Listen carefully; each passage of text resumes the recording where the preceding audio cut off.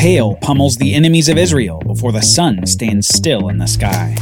Yahweh is moving heaven and earth for Israel as they strike back against their enemies. On the Bible Brief. Today is Review Day on the Bible Brief. If you haven't left us a 5-star review on your podcast player, will you do that today? Reviews are a key way that new people find out about the show.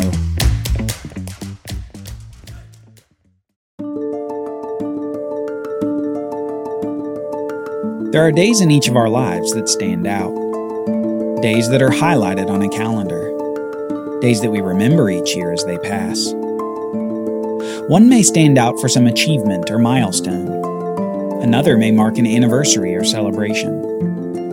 No matter who we are, we have these days. In any case, each of these days illustrates unique and special qualities. Something happened that makes that day different than all the others around it. A marriage, a declaration, a victory. But no day in history is like the day that happened over 3,000 years ago. No day before that, and none since, can claim the utter anomaly of that day. Because on that day, by the word of Joshua and by the power of God, the sun stood still in the sky. The day was lengthened and night delayed. That day was not 24 hours. It was something more. And it all started with an alliance of kings. The covenant between Gibeon and Israel was news that spread quickly throughout the southern area of the land of Canaan, and fear spread with it. The people had already heard that Israel was a formidable fighting force, with Yahweh their God, and their army apparently unstoppable. Even before they had come into the land, they had racked up a set of military victories. But after their miraculous crossing of the Jordan, they had had even more. First, they had defeated the fortified city of Jericho. Next, they ambushed and conquered the city of Ai. But what sowed even more fear was this new treaty with Gibeon. Gibeon was a formidable city in its own right, with a trained fighting force, and that Gibeonite force was now backed up by the unstoppable Israelite army. The people in southern Canaan are trembling, and their kings decide to take action with this new news out of Gibeon. We read this in Joshua chapter 10.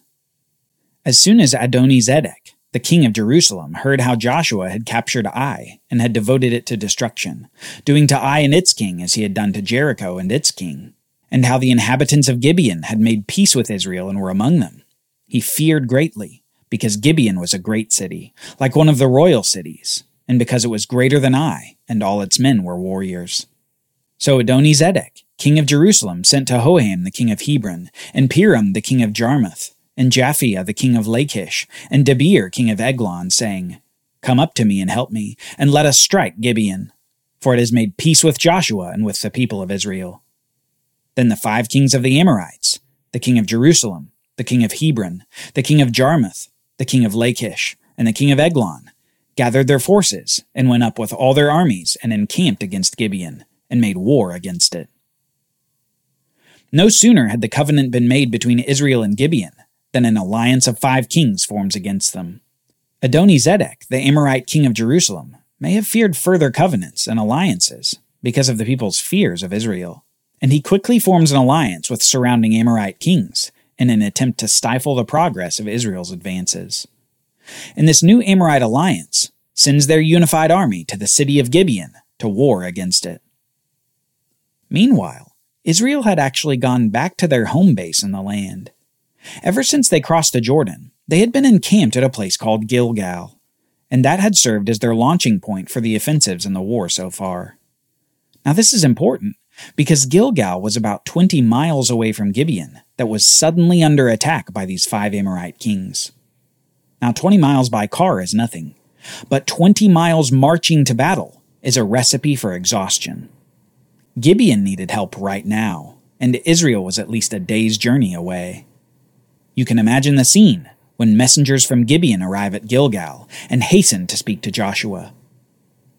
And the men of Gibeon sent to Joshua at the camp in Gilgal, saying, "Do not relax your hand from your servants. Come up to us quickly and save us and help us, for all the kings of the Amorites who dwell in the hill country are gathered against us." So Joshua went up from Gilgal, he and all the people of war with him, and all the mighty men of valor. And the Lord said to Joshua, "Do not fear them, for I have given them into your hands. Not a man of them shall stand before you." So Joshua came upon them suddenly, having marched up all night from Gilgal. Joshua and his valiant men meet the emergency at Gibeon with incredible courage and fortitude, and rather than staying in the camp until daybreak, they set off at once to march through the night to confront the force of the 5 Amorite kings. They travel 20 miles, girded for battle, and finally come to Gibeon to face perhaps the largest army they had seen in the war for Canaan so far. But they weren't alone.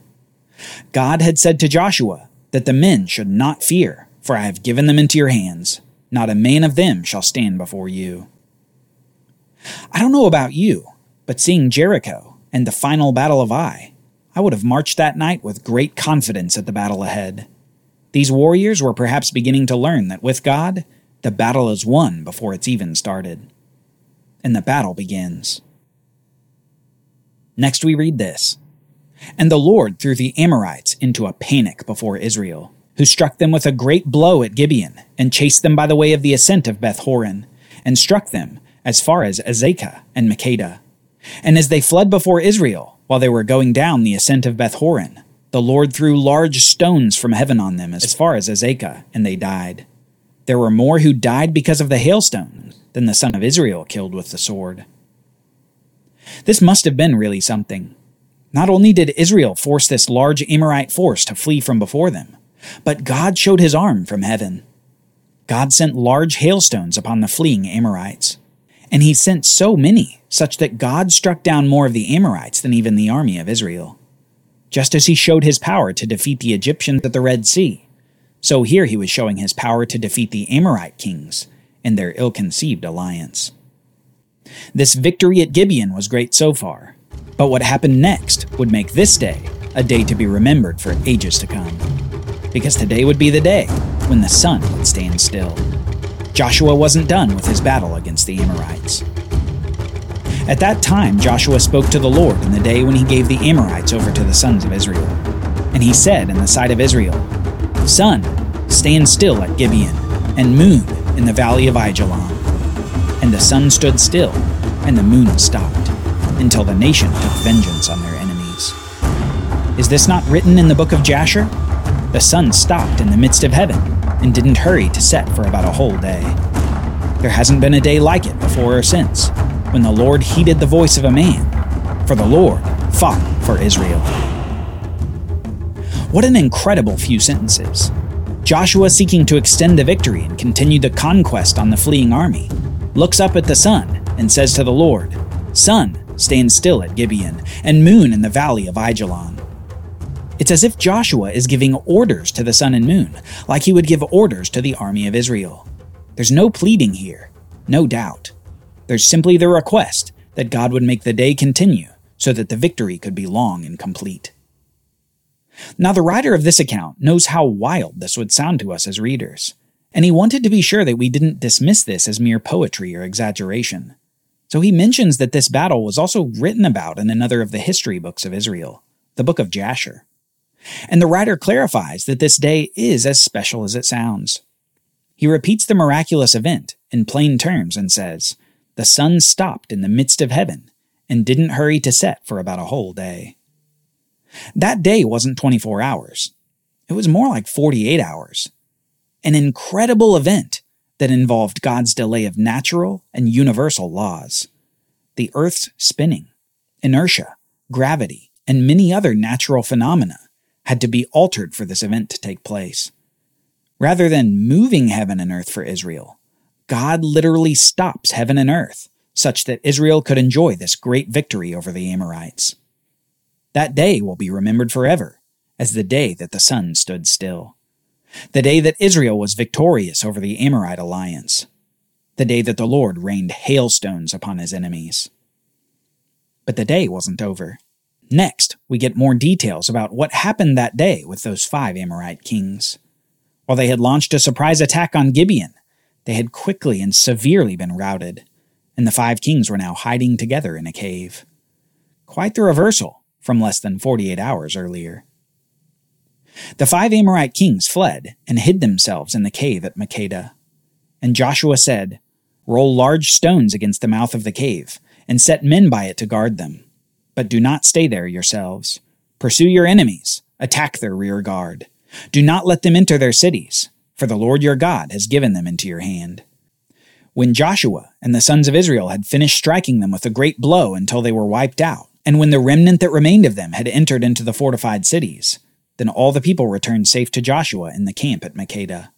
Not a man moved his tongue against any of the people of Israel.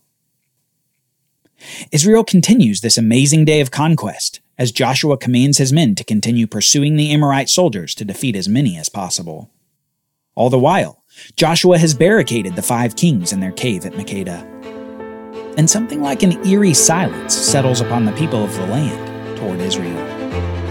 This day and this conquest was so stark, so unbelievable, so effective, that we read that not a man moved his tongue against any of the people of Israel. No one would dare speak a word, lest this seemingly invincible army come against them next.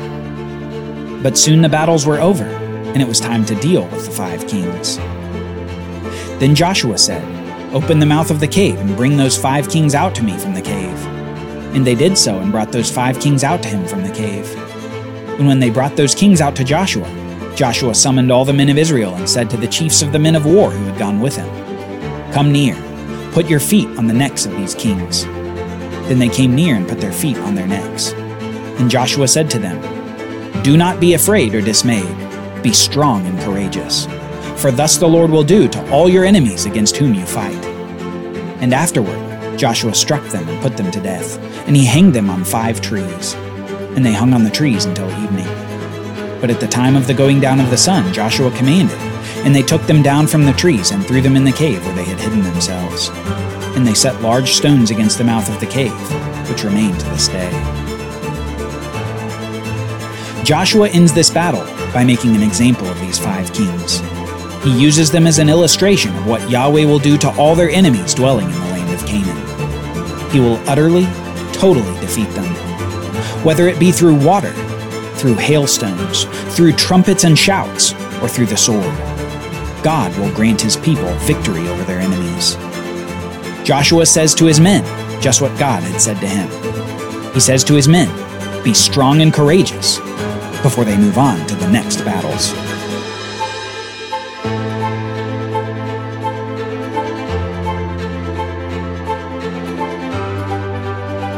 Join us next time as we see Israel conquer southern Canaan before turning their attention to the Canaanites in the north. Canaan is quickly becoming the land of Israel. The Bible Brief is brought to you by the Bible Literacy Foundation, dedicated to helping people like you learn the Bible.